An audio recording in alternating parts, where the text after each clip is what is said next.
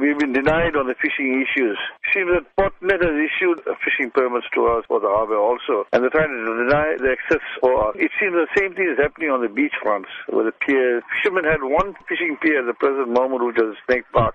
And recently, there was a very heavy corruption in the sea, which was caused by the Mia cyclone that came through. And I think it was slightly damaged here, then, everywhere. And then finally, they said that they will get it done up and the fishermen will come back to fish. And how has this affected fishermen who fish there all the time? It's already gone to about 4 to 5 months, but they have done nothing about it, and they're not allowing any fishermen to fish. How is a subsistence fisherman going to do a living? How is he going to put food on his table? How is he going to send his children to school? How is he going to pay his fees?